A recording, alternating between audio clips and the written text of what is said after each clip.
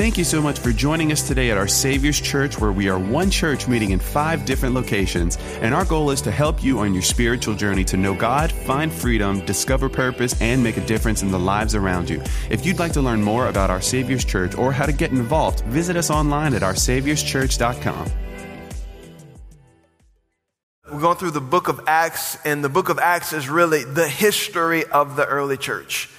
It's the history of the church from its inception, its beginning. The very first day of the church is recorded in the book of Acts, in Acts chapter 2.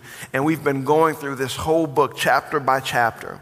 Now, you may ask, if you're new here or maybe you've grown up in different churches and you may have a mindset or an understanding in your mind of what the church is. Let me tell you, the church is not the building. The church is not the organization. The church is the people. You are the church. If you are born again and serving Jesus with your life, you are the church. So the church is, again, it's not the entity. It's not the banner that you wave or the bumper sticker you have. You are the church. The gathering of God's people is the church, his people. And so when we're talking about what the church is supposed to be, really, we're talking about who you're supposed to be. This is not a series that is, okay, well, this is just history and we're just learning some cool facts. No. This is telling us about our origin so that we can know who we're supposed to be today. This is for your individual life, but this is also for us corporately as the body of Christ. And so I hope you're seeing it this way. This is for you. And so let's dive back into this. So we've been talking about a coming change, a change that has been looming in our chapters as we've been getting closer to it. Well, this change happens in this book, in this chapter rather.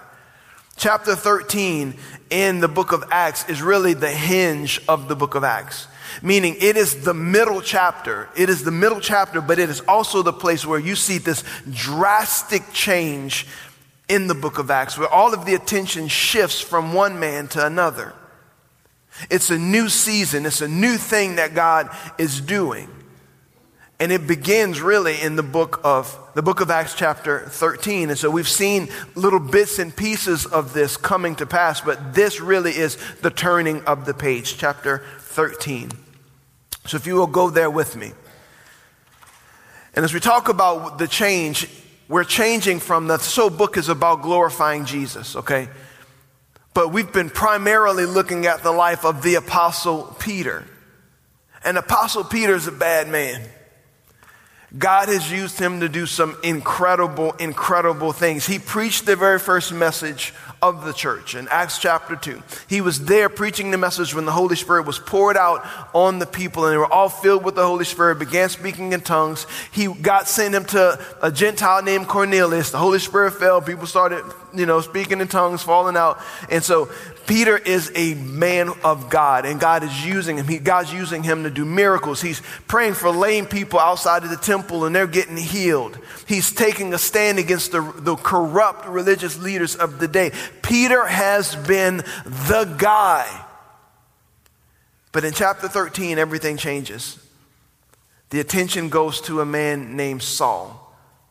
And we've talked about how his conversion happened and how God's calling him and all of these different things. But this is the chapter where it really begins. And as I mentioned to you last week, why is this significant? Because the kingdom is not about you. The kingdom has never been solely about you. You are a part of the kingdom, but the kingdom is all about making the name of Jesus great. That's what the kingdom is all about. And so I say that God, again, has used Peter, and God will continue to use Peter. But now the focus is on another person. And I don't know about you, but most of us, we don't like change. Most of us, we want everything to stay the same, right? We want to drink the same cup of coffee in the morning. We want to come to church and sit in our seat. Come on. This is my seat. And a new person shows up and we don't care about them getting saved. You're in my seat. He said, I don't know if you know who I am, but this is my spot. Right? We don't like change. And it's important to honor what God has done in the past. I love hearing about the stories of what God has done in the past. We should always do that. And as a matter of fact, I think that's one of the problems with younger generations. And I can say that because I'm 40. I just always have to remind y'all that I'm constantly telling people, like, you know, blah, blah, blah, hey, I'm 40 years old. What? I thought you were 20-something.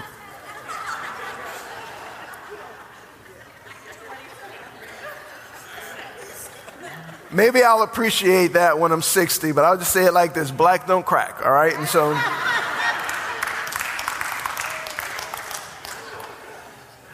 I think one of the issues, one of the problems with the younger generation is we don't take the time to honor what God has done. We don't take the time to gain the wisdom from what God has done before us. None of us are here on our own merit. We're all standing on the shoulders of people who sacrificed to get us here. And I think it's always important to do that and to honor the past. But if we're not careful, we'll get so caught up with what God did in the past that we miss what God is doing right now. God is doing something right now. And I hear people, Pastor, I remember when God used to do this. I remember when God was using our church to do this. I remember when God was using my life to do this. And all of those things are amazing. Praise God for that. But are you a part of what God is doing right now? Right now. I don't say that at all to dishonor the past, because honor is a part of moving forward. You can't move forward without genuinely honoring what God has done in the past. You have to do that. But for some of us, we can get so caught up in what he did in the past that we don't recognize we should be a part of what he's doing today. The kingdom did not stop back then. The kingdom did not stop when he was done using me for that season in that way. He still wants to use me today to be a part of what he's doing in the here and in the now. Now, there's also an opposite extreme of this as well. And that's those who are so focused on what God is going to do one day. Pastor, I feel like revival is coming. I feel it. Or Pastor, Jesus is coming back soon. I feel it. I believe both of those things are true. I do. And that is great. But if we're only looking at then, we can't look at now. I don't want to live my life just waiting on the rapture to happen. I don't want to live my life in a basement somewhere storing up MREs, reading Tim LaHaye books. I want to build the kingdom today. I want to be a part of what Jesus is doing today, because God is moving today. God is doing something today. No matter what the world looks like around us, God's kingdom is moving forward right now. And if we're only caught up in what he did then, and we're only caught up with what he's going to do, we're going to miss what he's doing now. And you have a part to play in that. You have a part to play in what God's kingdom is doing today. Not just globally. And we can think on that scale, because I believe God will send out missionaries from our church, as he already has. But what's God doing in Acadiana? What's God doing in St. Martinville? What's God doing in Broussard? What's God doing in New Iberia right now, and in Youngsville, and in Brobridge, and Coda Homes? What is God doing, even in Cypress Island? What's God doing here? And am I a part of what he's doing? So we left off in chapter 12 with an angel who had delivered Peter from prison. Peter was preaching the gospel and again got put in prison, and an angel came and delivered him. And also an angel came. We see that he was imprisoned by Herod, right? And so this Herod put him in prison. An angel sets Peter free, gets out of prison, and an angel also kills Herod. Think about that for a moment. An angel strikes Herod dead because he was receiving the praise that only Jesus should receive. That's how we ended chapter 12. And we turn the page now to Acts chapter 13, verse 1. This is what it says. Among the prophets and teachers of the church at Antioch of Syria, and let's stop right there. We talked about this place a couple chapters ago. Antioch in Syria. There are two different Antiochs in the Bible. This one is Antioch in Syria, or of Syria. And this is the place where we saw Barnabas was sent by the apostles to go check out this move of God that was happening, because they wanted to make sure it was legit. So they sent this man they trusted named Barnabas. And Barnabas said, you know what? You know what this place needs? That guy Saul. That guy Saul, who I stood before the apostles and spoke on his behalf and was an encourager to his life. And I saw the giftings of God and the hand of God on his life. So let me call him with me to this church. It really wasn't even a church. It was just a gathering yet, because the church was in Jerusalem. Or at least that's what people thought. The true gathering of people was in Jerusalem. But yet it was unmistakable that God was doing something unique in this place called Syria. So Barnabas calls Saul with him, and they go and they help establish the church. Let's keep going.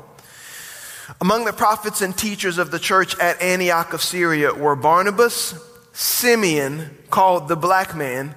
We'll come back to that. Lucius from Cyrene, Manaen, the childhood companion of King Herod Antipas, and Saul. One day, as these men were worshiping the Lord and fasting, the Holy Spirit said, appoint Barnabas and Saul for the special work to which I have called them.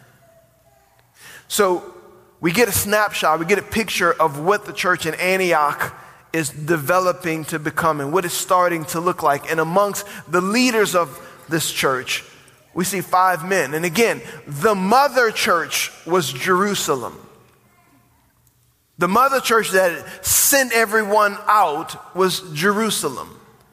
But yet, somehow, some way, this church in Syria ends up becoming the mission church. Because Jerusalem was no longer sending people out. So Antioch became the place where God starts using Antioch to send people out from. Let me just say this, and I'm probably going to talk about this at the end of the message. God's kingdom, as I said, is always moving forward. And if you want to see a church that is on its decline, look for a church that no longer has a mission. Look for a church that no longer has a purpose. When the church becomes about me and my 3, then you're going to find a church that the Spirit of God is no longer breathing on. Because God's mission is the kingdom. God's mission is not making your church great. The Holy Spirit is not holding up the banner of our Savior's church. The Holy Spirit is holding up the name of Jesus. That's what the Holy Spirit is holding up. And as long as we are glorifying the name of Jesus and we're spreading God's kingdom as we are, God's going to continue to breathe on us and continue to bless us. That's why we have to continue to move forward in the kingdom. We can't stop. We can't decline. This is not, get what you can what you get, sit on the can. That's not what this is. This is about spreading the gospel. This is about making disciples. This is about the name of Jesus moving forward and taking ground and glorifying Jesus. That's what God empowers. That's what God uses. Are y'all with me this morning? So we see Saul and Barnabas, and they're here establishing this church. And let me stop there for a moment as well. Church is not supposed to be a place that you come and do your religious duty. That's not what church is. Church is not the pit stop you make on one day a week out of church, or in some cases, one day a month, depending on gumbo or duck hunting season. And I love to duck hunt, but just go on Saturday and take me with you. The church is a place that helps you get established in your faith. It's here to help establish you. It is a family that's here to help you grow, teach you the Word of God, and establish you in the Word of God.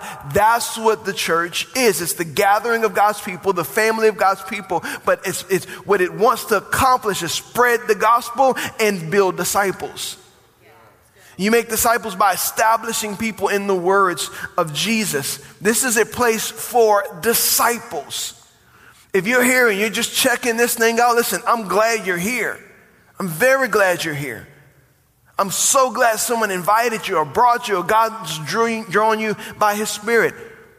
But the church is a place for disciples who come and get established in his word. And I think sometimes we've made the church all about, if a new person comes, let's not let God speak. Let's not say anything to offend people. Let's not rub anybody the wrong way because we want to keep all the new people happy. People who don't even have heaven as their home one day. People who need the truth of God's word in order to help them be a disciple. We don't want them to be mad. That doesn't make sense to me. Today I hope to literally kick over some sacred cows. Or cow tipping. Maybe I should have named the message cow tipping today. This is not here, again, to help you pray a prayer one time that allows you to have fire insurance. That's not what the church is for. The church is here, not just for the sake of evangelism, but for the sake of discipleship. And I heard it put like this: evangelism without discipleship. If you don't know what evangelism is the process of reaching someone, bringing someone into the kingdom, which is vitally important.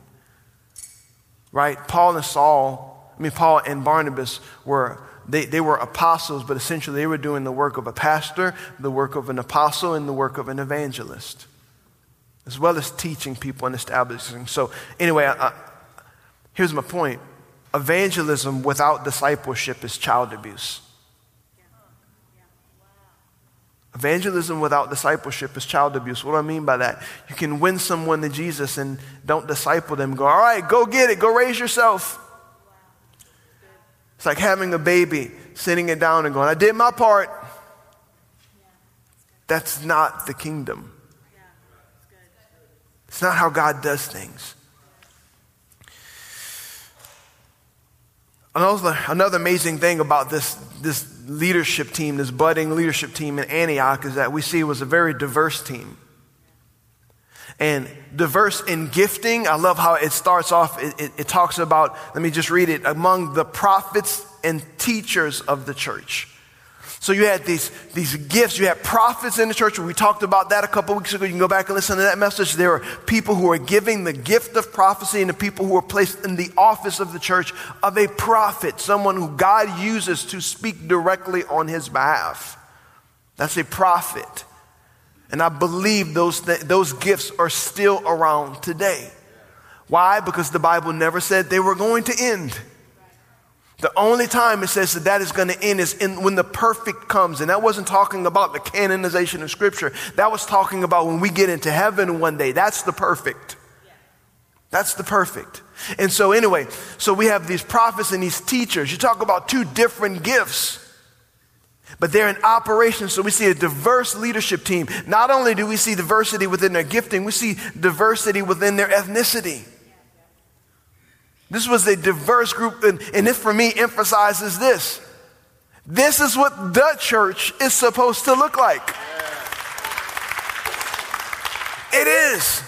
And I've said it so many times, but I will continue to say it as long as it is an issue in the area that we live in. There is no such thing as a white church. There is no such thing as a black church. There is the church. The church. That's who we are. The church. Pastor, how do you see that in that verse we just read? Let me just tell you, Barnabas, we talked about him in the past. Barnabas was a Jewish man from a Greek culture. Simeon, or some of your translations say Niger. Niger was likely a black man with a Jewish name. So you had this Jewish man, you have this black man with a Jewish name. Who knows if he was a black man born in one of these areas? But then you have this man named Lucius from Cyrene. Cyrene is in North Africa. Then you have this man named, I'm going to make sure I say his name right, Manaen. It's tough to say. You try. Manaen.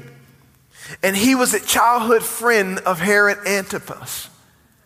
He was a companion to King Herod. Now, the King Herod we're talking about right now, this is Herod Antipas. This is the Herod who had John the Baptist beheaded. This is the Herod that Jesus, when he stood before Herod, he stood before this Herod, Herod Antipas. You talk about two people going in two different directions in life. This man grew up with this Herod. And then you have Saul, who is a very well-rounded Jew. He's a Jewish man by his religion, studied under great Jewish scholars, Jewish leaders. He was also a Roman citizen, but he grew up with a Greek culture. So we see a very diverse leadership team, which I believe is what God calls the church to be. Diverse. Why? Because those things may be important, but they are not the important thing. They are not the most important thing. And we live in a culture where we've made that the most important thing. My heritage, my culture, where I come from, that makes me different than you. Maybe. But we have the same Lord. We have the same Savior. We were all saved by the same blood, and we are going to, if we're born again, end up in the same place. So you better start getting to like the person next to you. Every time I kick one over, I'm going to do this and keep going. And we see that these men received a mission from the Holy Spirit while they were worshiping. Another translation says this, that they received this mission while they were ministering to the Lord. While they were ministering to the Lord. And that word minister means to serve. Right? How many of y'all have ever said to someone, hey, man, when you gave me that encouraging card, that really ministered to me. Right? That's what that means. Ministering to them, serving, doing something that blesses them. And so we see here that they were ministering to the Lord. They were ministering to the Holy Spirit. And God called them to a special work while they were doing that. Why am I emphasizing this? Because so many of us minister for God, but we don't minister to Him. We're busy doing all kinds of stuff for God. That's why we get burned out and we get tired, because we're not refilling our tanks by ministering to Him. Spending time with Him. You can do a bunch of stuff in His name and never take the time to actually be with Him. That's why our cup is empty. That's why we're so dry. That's why we're so burned out. That's why we don't like people anymore. We don't like ministry. Didn't work for me. I don't really like being a small group leader, pastor. I tried. I don't really like being on the dream team, pastor. I got too much going on. Is your cup full? Because those things need to be an overflow of your relationship with Him. If that is your source of intimacy with Him, that's why you're dry. We need to have times where we're ministering to the Lord, when we're worshiping publicly, but we're also worshiping privately. Loving on God in private, beyond Sunday mornings, worshiping Him in your car. Go to Spotify. Cut on a worship playlist while you're driving down the road and just tell Him how much you love Him. Just tell Him how much He's done for you. And you'll be amazed at how often He speaks to you. There are moments when I'm driving down the road in my car, or I'm doing something else and I'm listening to worship music. And there's moments when I'm just listening and I go to my place and that's it. But there are other moments when I'm worshiping and there's something different about the atmosphere because He steps into the room. Because I'm ministering to Him. Minister to Him in the mornings, minister to Him in the evening.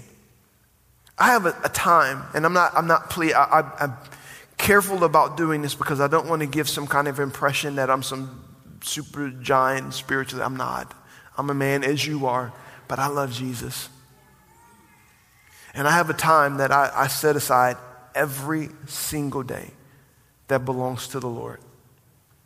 Every day. I minister to Him in those moments every day. I worship Him every morning. And I spend time with Him. I pray, I worship, I pray in tongues. We've talked about that. You do that? Yes, just get the series and we'll explain all of that. Just go back and listen. I pray in tongues every day of my life. I pray for you. I intercede for some of you in the situations that I know going on in your life for our church. I listen to the voice of the Holy Spirit. Why do I do that? Because I'm a pastor? No, because I'm a Christian. Because I'm a Christian. And my question is, does God have a time like that in your day? Where you set that time aside, well, this is his time. And listen, I know we go through seasons of life where that's harder than other times, but I've lived my life in a way where when I tell people, I pray without ceasing, I pray during the day, I pray during the night. If we're being honest, that's not genuine. That may last for you do that a week, and then all of a sudden, because it's not a commitment you make to him and the time you set aside for him, that just kind of gets lost in the shuffle of your day. Set aside some time, wherever you're at, if it's 5 minutes, if it's 10 minutes, if it's an hour, if it's 2 hours, whatever it is, set time aside to minister to the Lord. Are y'all with me this morning? So God calls Saul and Barnabas to a special work, and the scriptures don't tell us exactly that they knew what he was calling them to. That's the cool thing about God. Sometimes God says, go where? And then he's quiet. Well, Lord, I know you're stirring me to do something. God, I feel like something is changing. Will you tell me what it is? Not yet. I just want you to obey me. I just want you to trust me. Verse 3. So after more fasting and prayer, the men laid their hands on them and sent them on their way. They sent them on their way. These were sent men. The Holy Spirit called them aside, said, set apart Barnabas and Saul for the work, the special work that I have for them. But then it took the leaders of the church to lay their hands on them and to send them. There's something special about being sent.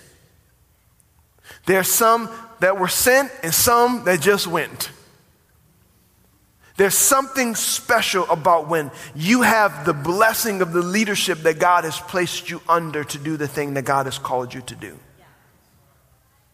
There's a blessing that is attached to when you are sent to something God calls you to do. And not just, I'm just going to go do this. I need to do this. I feel like the Holy Spirit is prompting me to do this, brother.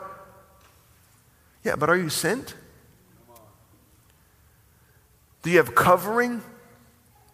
Is there a spiritual authority over your life that's confirming that this is God? See, these are the two errors that I see happen often in people when it comes to this. One, God calls them to do something, and I genuinely believe that he does. But in the process of him calling them, he often confirms or does not confirm this by the leadership in that person's life that God himself put in their life. That accomplishes a couple different things. One, you feel the burden of what he's called you to do, but you have to go through the process of learning to wait.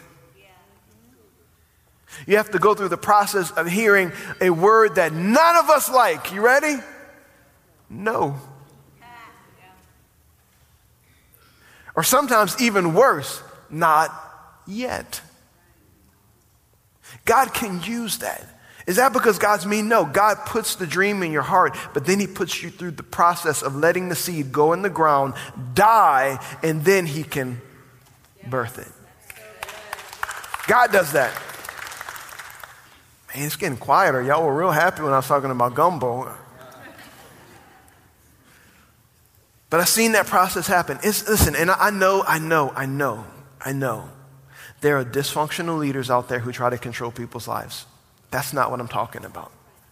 There are exceptions to the rule, but do not automatically assume that you are the exception to that rule. Please don't do that. There are people who are out there who are out of their own insecurity, don't want you to move forward or do great things for God. Listen, I want you all to do great things for God. I really do. But I also know that there's times and seasons where in my own life, I've said, God's called me to do this. And I've had people like Pastor Jacob say, you ain't doing that yet. That may be God, but not yet. Or, man of God, you're not doing that. Okay, I submit to your authority. Why? Because God placed you in my life. So either God made a mistake or he didn't. So God called me, or people called me. Be very careful of this one. Because there are times when people will go, you're so good at that, you're so good at that, you should be doing that. I can't believe they don't recognize that. You need to be doing that. You should be out there doing this. I can't believe that, man, they need to make you this. God never told you to do that. God never put that in your heart to do that. Don't be persuaded by what people think you should be doing with your life. If you're not obedient to what God is, the plan God gave you, there was always someone else with a plan for your life. Believe me, there will always be people with a plan for your life. So the onus is on you to find out what God's plan is for your life. God's plan, God's call. Some are sent, some just went. Verse 4. So Barnabas and Saul were sent out by the Holy Spirit, and they went down to the seaport of Seleucia and then sailed for the island of Cyprus. Who were they sent out by? The Holy Spirit. It was confirmed by the leadership, but the Holy Spirit is the one who sent them out. So I want you to see this. What they're beginning right now is called the first missionary journey of Paul. This is the first missionary journey of Paul. And it's not just a journey of like a preaching campaign where they go out, they hold a tent meeting, and then they leave. Paul would go and preach the gospel, and then he would start making disciples and start bringing them into maturity, and then establish a church, and then put leaders in place of the church. So this was not like I came there for a week, everybody got to hear me preach, and I left. No, he came with the intention of establishing a work for God. That is called healthy. That is called longevity.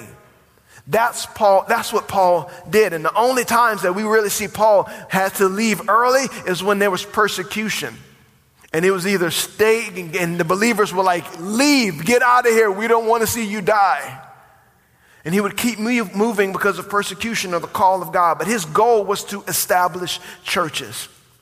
As a matter of fact, as you read the New Testament, most of the books that you see in the New Testament are written by Paul. And most of those books were written by Paul to a church that he established. So he establishes the work. He makes disciples. He gets these people following Jesus and in the community with one another in a healthy atmosphere with the call of God on their life. He leaves, but then he checks on them. And he sends them books like the book of Ephesians. He sends them books which were really just letters to the church in Galatia, which we have now as the book of Galatians.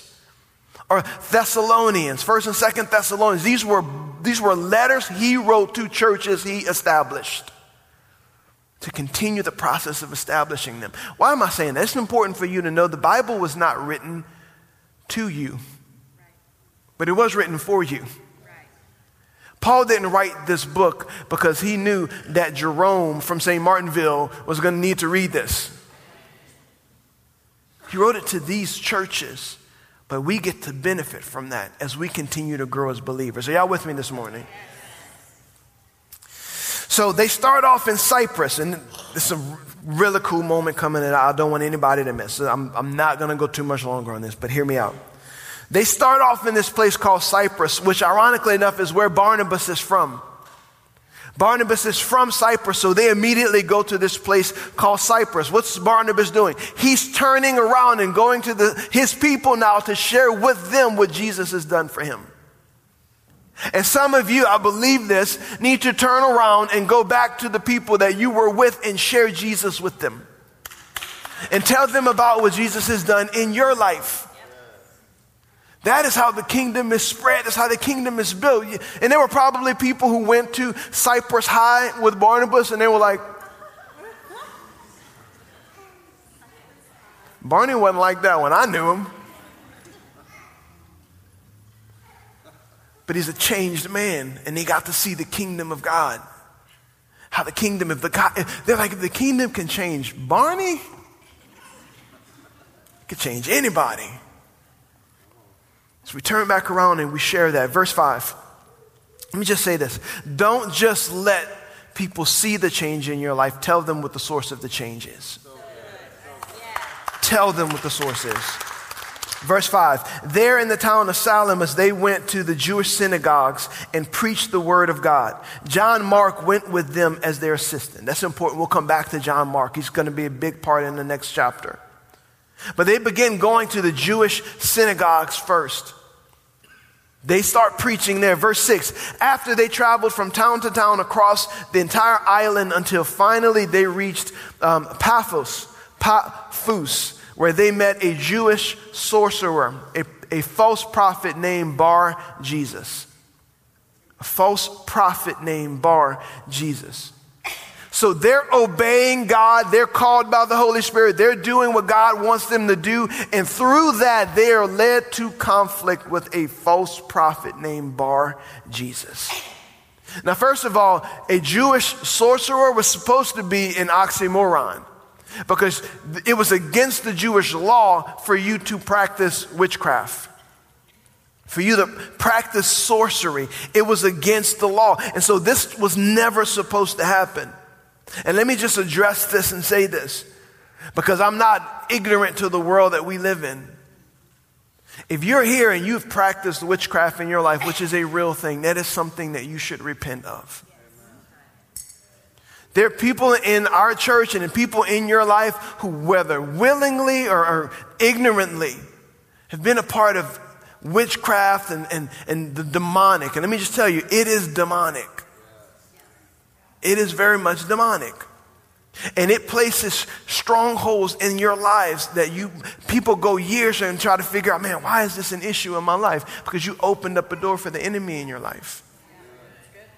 You played with something you weren't supposed to play with, or you were part of something you weren't supposed to be a part of, and you opened up your life to these spiritual bondages and lies from the enemy. That's what happened in this man Bar Jesus' life. Now, Pastor, what do I do? If the Holy Spirit's convicting you of that, what do I do? Am I stuck? No, you can repent of that, and Jesus can set you free of that like he can anything else. But it's important to recognize those things. It's important to recognize and to repent of them. And they say, Lord, I'm not going to be a part of that anymore. I'm not going to be a part of Ouija boards. I'm not going to be a part, God, of a Wiccan or a Wicca. Or I'm not going to be a part of some of these secret societies that men in our region are a part of. I'm going to repent of those things and fully commit my life to you. So who was Bar Jesus? The word Bar, when you see this in the New Testament, Bar means son of. So his name was Son of Jesus.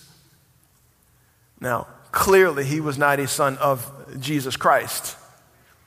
But that name Jesus in that day was a fairly common name, because it was really like a derivative or an alternative to the name Joshua or Yeshua or Yeshua, right? And so he had this name, Son of Jesus. But he was an evil and mixed up man. Verse 7. He had attached himself to the governor, Sergius Paulus, who was an intelligent man. The governor invited Barnabas and Saul to visit him, for he wanted to hear the word of God. But Elymas, the sorcerer, as his name means in Greek, interfered and urged the governor to pay no attention to what Barnabas and Saul said. He was trying to keep the governor from believing. So here's this governor who has this wicked man attached to his life, trying to keep him from hearing the gospel of Jesus Christ. And let me just side note real quick. Notice how the Bible describes these two men. It says it says Barnabas and Saul. That was done on purpose. The order of that was done on purpose because that order is about to change. Barnabas was the lead guy. But God was getting ready again to shift things around so that Saul would become the lead guy. But we see here this wicked man attached himself to the life of the governor. And it's important for you to know there will always be people in your life who try to attach themselves to your life to keep you from obeying Jesus. There will always be people who are there to say, you know what, this whole God thing is just a phase for you. This whole church thing is just a phase. Yeah, I remember I went through that. There'll be people in your life who tell you, do you really believe that? I'll never forget when I was first got born again. I'm a teenager and I'm just happy I'm no longer going to hell. I'm just grateful to God. I'm like, this is great. God's finally given my life some purpose or some meaning, or I finally recognize that my life has purpose and meaning, because before Jesus, I didn't feel like there was any purpose attached to my life. And I remember talking to my older sister, and I remember her telling me, and I was just basically telling her my testimony. I'm like, God saved me. Jesus saved me. He changed my life. That's why my life has changed. She was like, you keep saying Jesus changed your life. You changed your life. You made those decisions. And I knew instantly, that ain't God. I didn't do this in my life. Jesus did this. Right? And so in our lives, it's important to recognize what Jesus is doing. It's also important to recognize the plan of the enemy. Because the plan of the enemy will be to attach people in your life to discourage what God is doing in your life. I'm finally going to step out and Pastor Gabe and start like discipling people. And you'll have people in your life going, don't do that. Don't do that. You're not good enough for that. I hate to tell you this, you're not ready for that. So there will always be people like this guy, Bar Jesus. But look at how God handles this. Verse 9. Saul, also known as Paul, was filled with the Holy Spirit, and he looked the sorcerer in the eye. Now, it says he was filled with the Holy Spirit, and he looked the sorcerer in the eye. And so some of us would think, if I'm filled with the Holy Spirit, I'm probably going to look at him. Paul's probably going to look at him and like hand him an encouraging prayer card. Because he's filled with the Holy Spirit. He's probably going to look at him and be like, you know what, God bless you. Let me pray for you. That's not what Saul does. Verse 10, then he said, you son of the devil. How'd you like that as an encouragement from the Apostle Paul?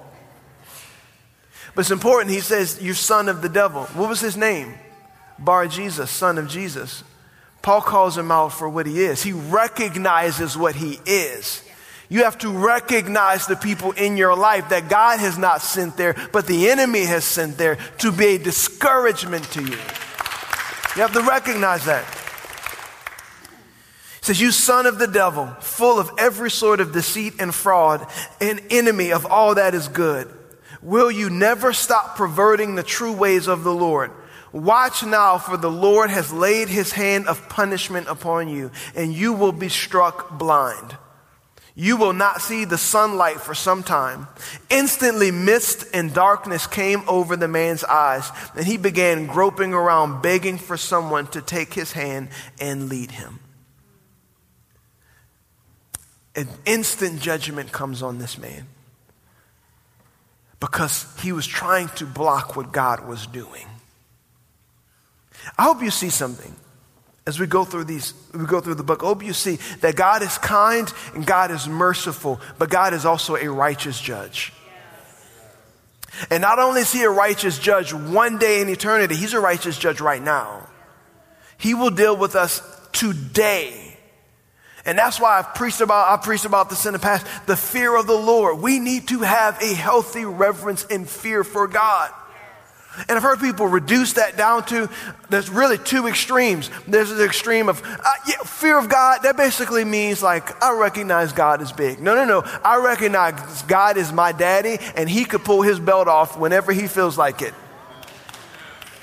I recognize that. But then there's the other unhealthy extreme. That means I need to walk around. God is so mad at me. He just wants to kill me all the time because I raised my voice to my kid and God's going to kill me. He loves you. He is kind, he is merciful, but he's also a righteous judge. So Paul says this now, before some of you start going around and start trying to tell your coworkers God's going to blind them.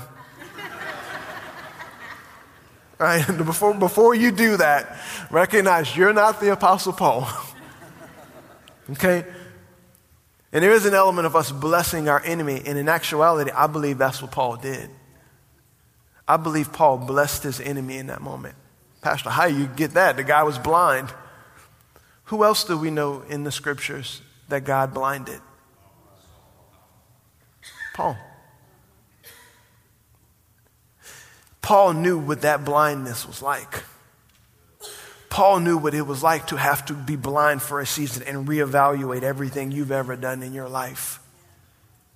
And yes, God brought a judgment, but even in God's judgment, I believe it was meant for that man's redemption. Meant for his redemption. Paul said, for a time, you're going to be blind. And instantly it happened. And he had to have someone take him by the hand the same way that Saul of Tarsus on the road to Damascus had to have someone take him by the hand. God is a righteous judge, not an unrighteous judge. Verse 12, when the governor saw what had happened, he became a believer. I bet he did. For he was astonished at the teaching about the Lord. Verse 13, and I'm closing. Notice how this shift happens. It shifts from Barnabas and Saul to verse 13. Paul and his companions then left Paphos by ship, for Pamphylia, landing at the port town of Perga. There, John Mark left them and returned to Jerusalem. You see the shift? No longer was it about Peter like it's been for the first half of the book of Acts. No longer was he Saul. No longer was he being called Saul. From this point on, he's Paul. That's what the book of Acts refers to him as. Part of that is because of his mission to the Gentiles. Paul was really kind of his Gentile name. But no longer is it Saul, and no longer is it Barnabas and Saul. It is now Paul and his companions. See, the future of what God is doing in the church has arrived. We see this is God's plan. This was the future of what God was bringing into the church at this time. And they had to fully embrace what God was doing in the now. And next week, we're going to take a look at how John Mark affects all of this, because there was a moment where Paul was furious with John Mark when he left, because he felt like John Mark abandoned him and abandoned what God was doing. And we see here two men who were willing to obey the call of God, two men who were sent out by God, and one man who left everything that God was doing. Paul and Barnabas are charting something new that God is doing. And clearly God is with them because he's showing his power. He's called them by the Spirit. He's blessing them. And even in the face of persecution and challenges and abandonment, they are stepping fully into the plan of God for their lives. Here's my question for you. Are you stepping into the plan of God for your life? Are you embracing what God is wanting to do in your life right now? Not God used to use me to do this. Not one day I'm hopeful God's going to use me to do this. Are you embracing what God is doing right now in your life? Because I know this as a pastor, but I also know this by the Spirit of God. There are many shifts in many of your lives that are taking place right now. Are you following what he's doing? Are you obeying what he's calling you to? Are you going through the process that he wants you to go through? What is God doing in your life now? Now, what has he done? I love the past. Now, what is he going to do? I'm hopeful for the future right now.